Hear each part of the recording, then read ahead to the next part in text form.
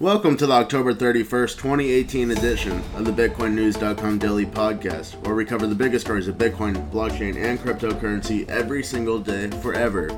You could count on us being here. This is your host, Space Marine, live from somewhere in the solar system. Jumping right into the market analysis. So, Bitcoin had a bit of a drop on October 29th, 2 days ago.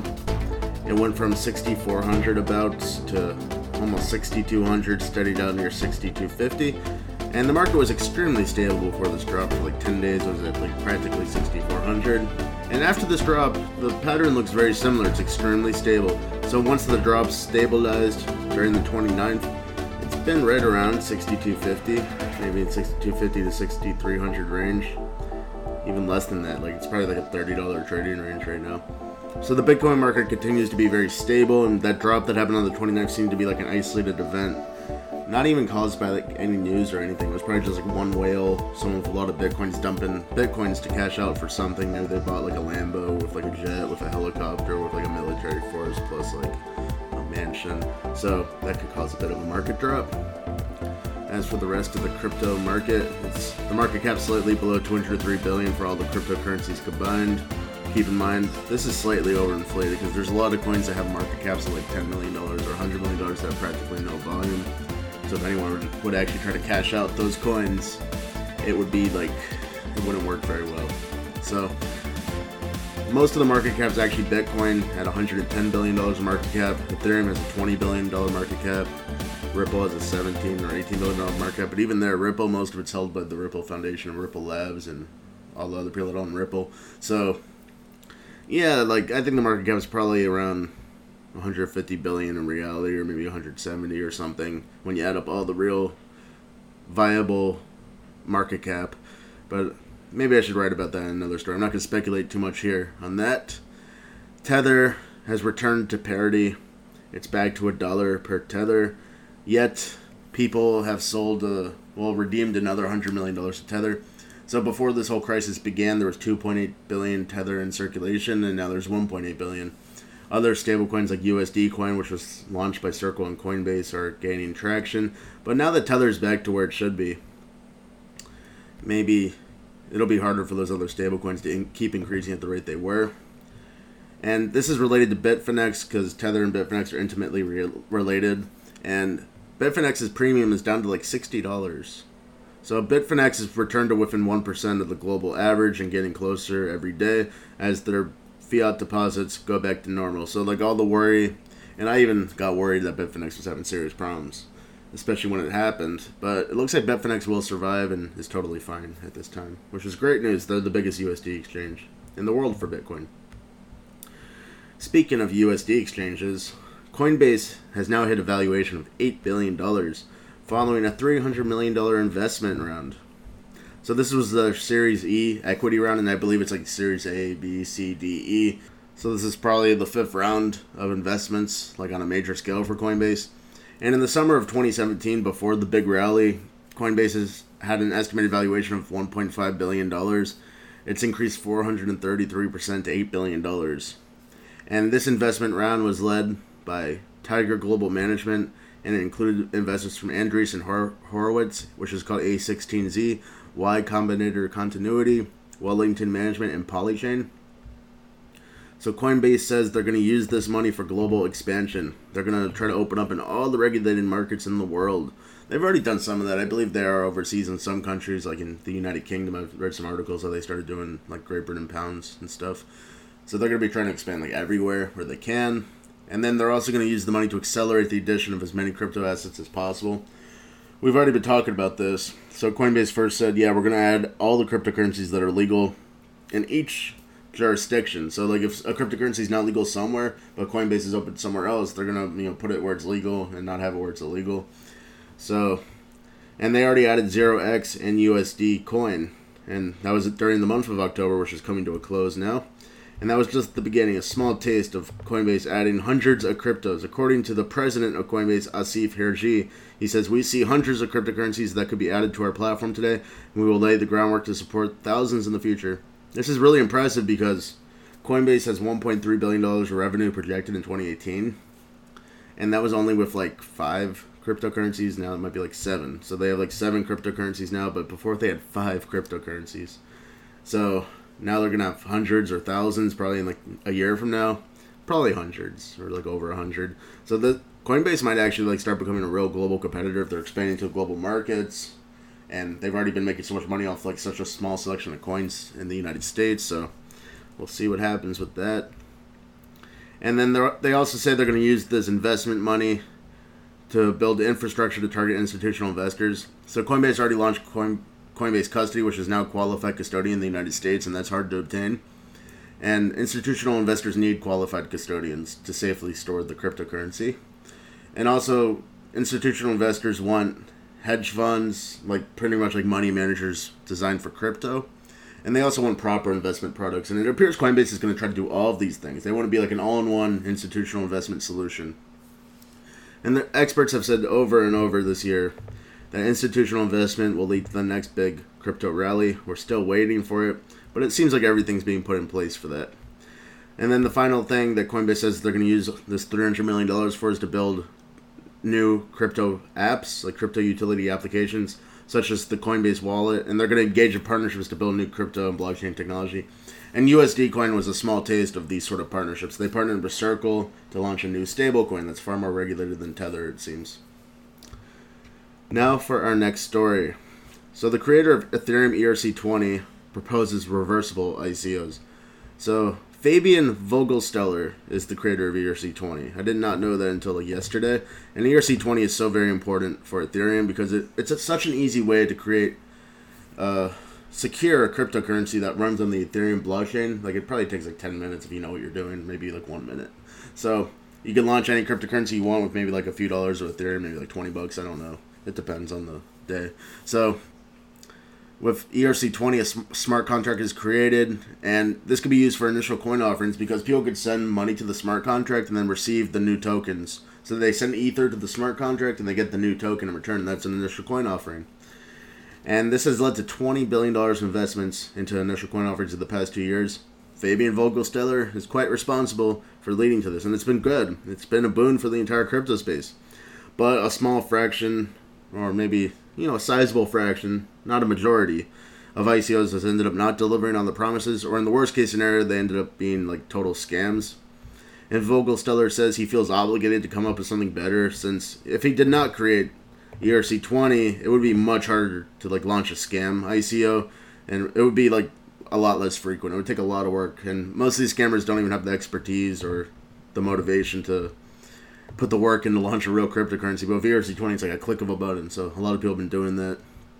So now he's saying he's launching reversible initial coin offerings, RICOs. So reversible initial coin offerings would allow investors to send their tokens back at any time to the smart contract and get back the Ether that they invested. Like the original amount of Ether that they invested will come back to them if they send the tokens back to the smart contract. So basically this gives the initial coin offering that uses an RICO strong motivation to actually deliver on the promises, because right now, they get like a ton of money, and Vogelsteller says, yeah, they're blinded by the money and they buy Lambos and they, they go partying or whatever, and, they totally ignore what they're supposed to be doing. They just get excited that they got rich, they ignore what they're doing. But with an RICO, the organization would know that they better deliver on their promises or all that money's going to disappear. Like how it should be in real life when like there's security, like the SEC and such make sure that people don't just steal the investments. So this is kind of like a technological blockchain way of making sure investors can get their money back, like in real life, in the fiat world. So he says you are able to withdraw the funds you committed at any point of time, and you do this by simply sending back your tokens. It brings a balance back between the community and the project, and I think this is really important. So if our ICOs are implemented, the catastrophic ICO failures we have seen due to mismanagement or fraud, they'll be a thing of the past.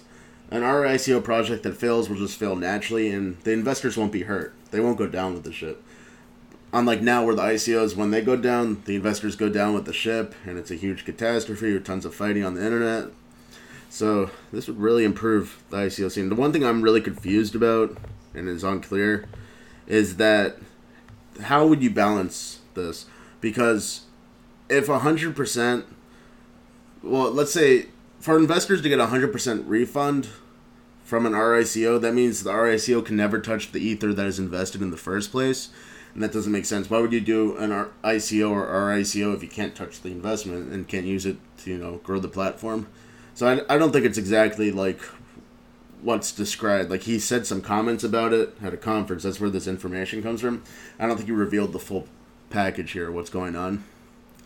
So, but he is going to demonstrate an RICO. He's launching his own fashion and design blockchain called Lusco. Vogelsteller's launching Lusco. And he's going to demonstrate an RICO in real life. And at that point, I think we're going to understand RICOs better. And since he is the creator of ERC20, instead of thinking that his concept is bad based on the little bit of information that is out there, it's better just to wait to see him do it. Because he is such a genius based on, he created ERC20, which is so important in the crypto world. Now for our next story. So the frequency of Bitcoin transactions has increased 50% since April 2018, but the fees have not increased. So this is good news for scalability, and it shows how SegWit and transaction batching have made Bitcoin more scalable. So yes, like when you look at the Bitcoin transaction frequency chart, you actually see like a 1 week oscillation in transaction frequency. It's really noticeable. So it's kind of hard to make an average, but you can eyeball it.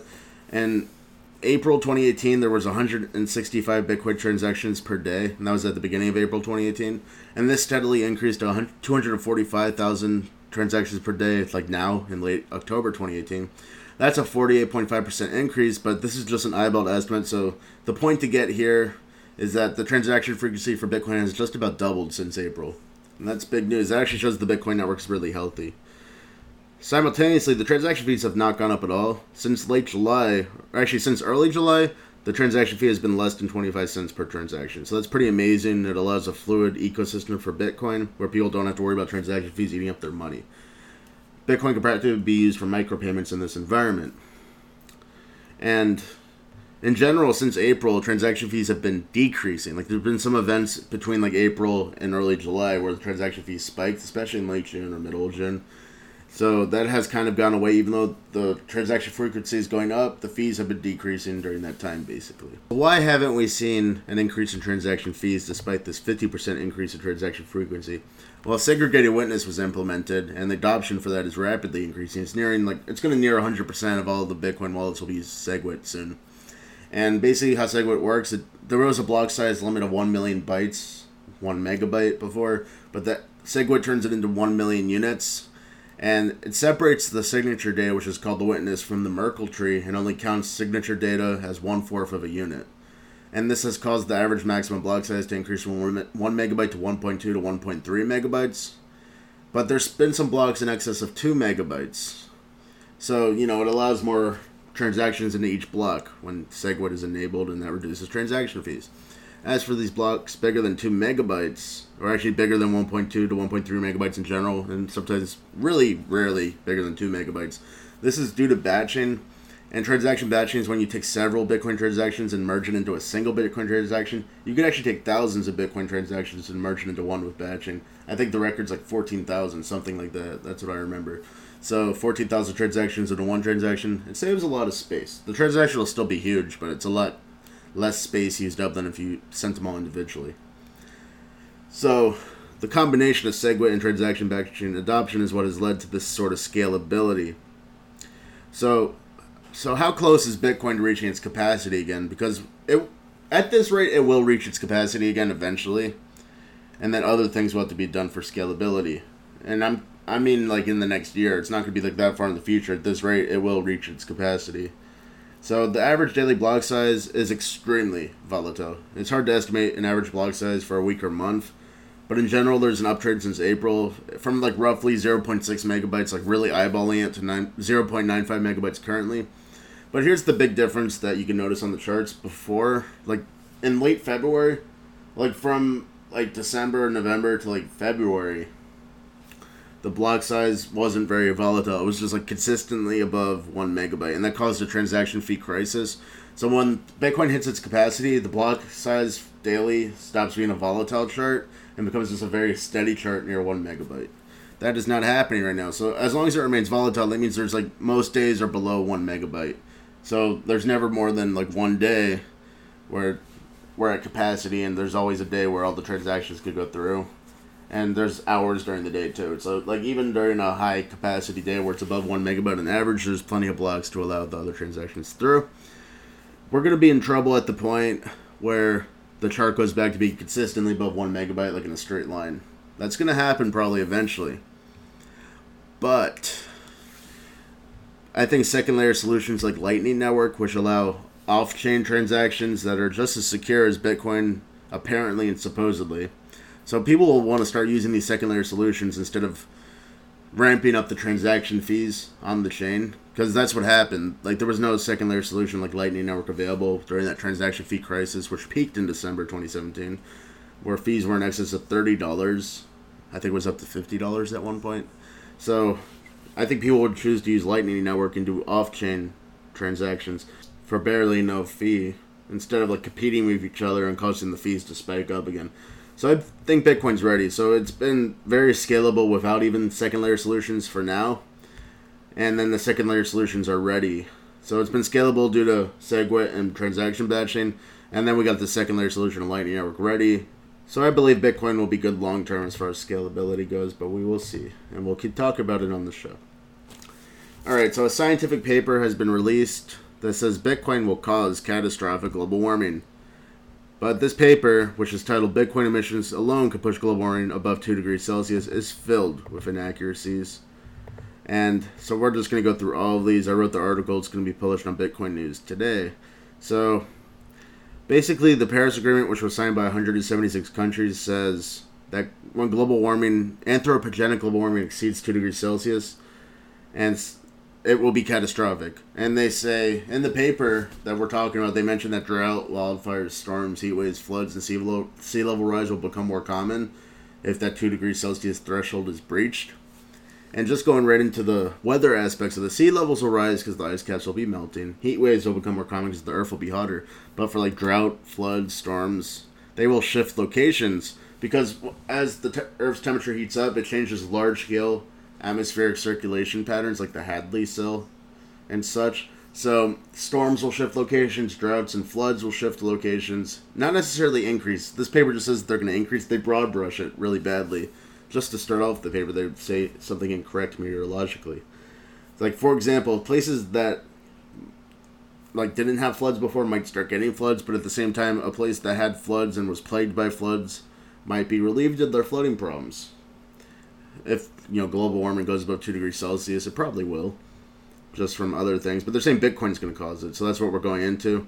So 584.4 gigatons of carbon dioxide were released by human activity, mostly from the burning of fossil fuels from 1860 to 2014. And simultaneously, there's been a 0.9 degrees Celsius global temperature rise. And you can't attribute all of this to anthropogenic global warming because solar cycles, changes in solar heating, and the spectrum of radiation hitting the Earth.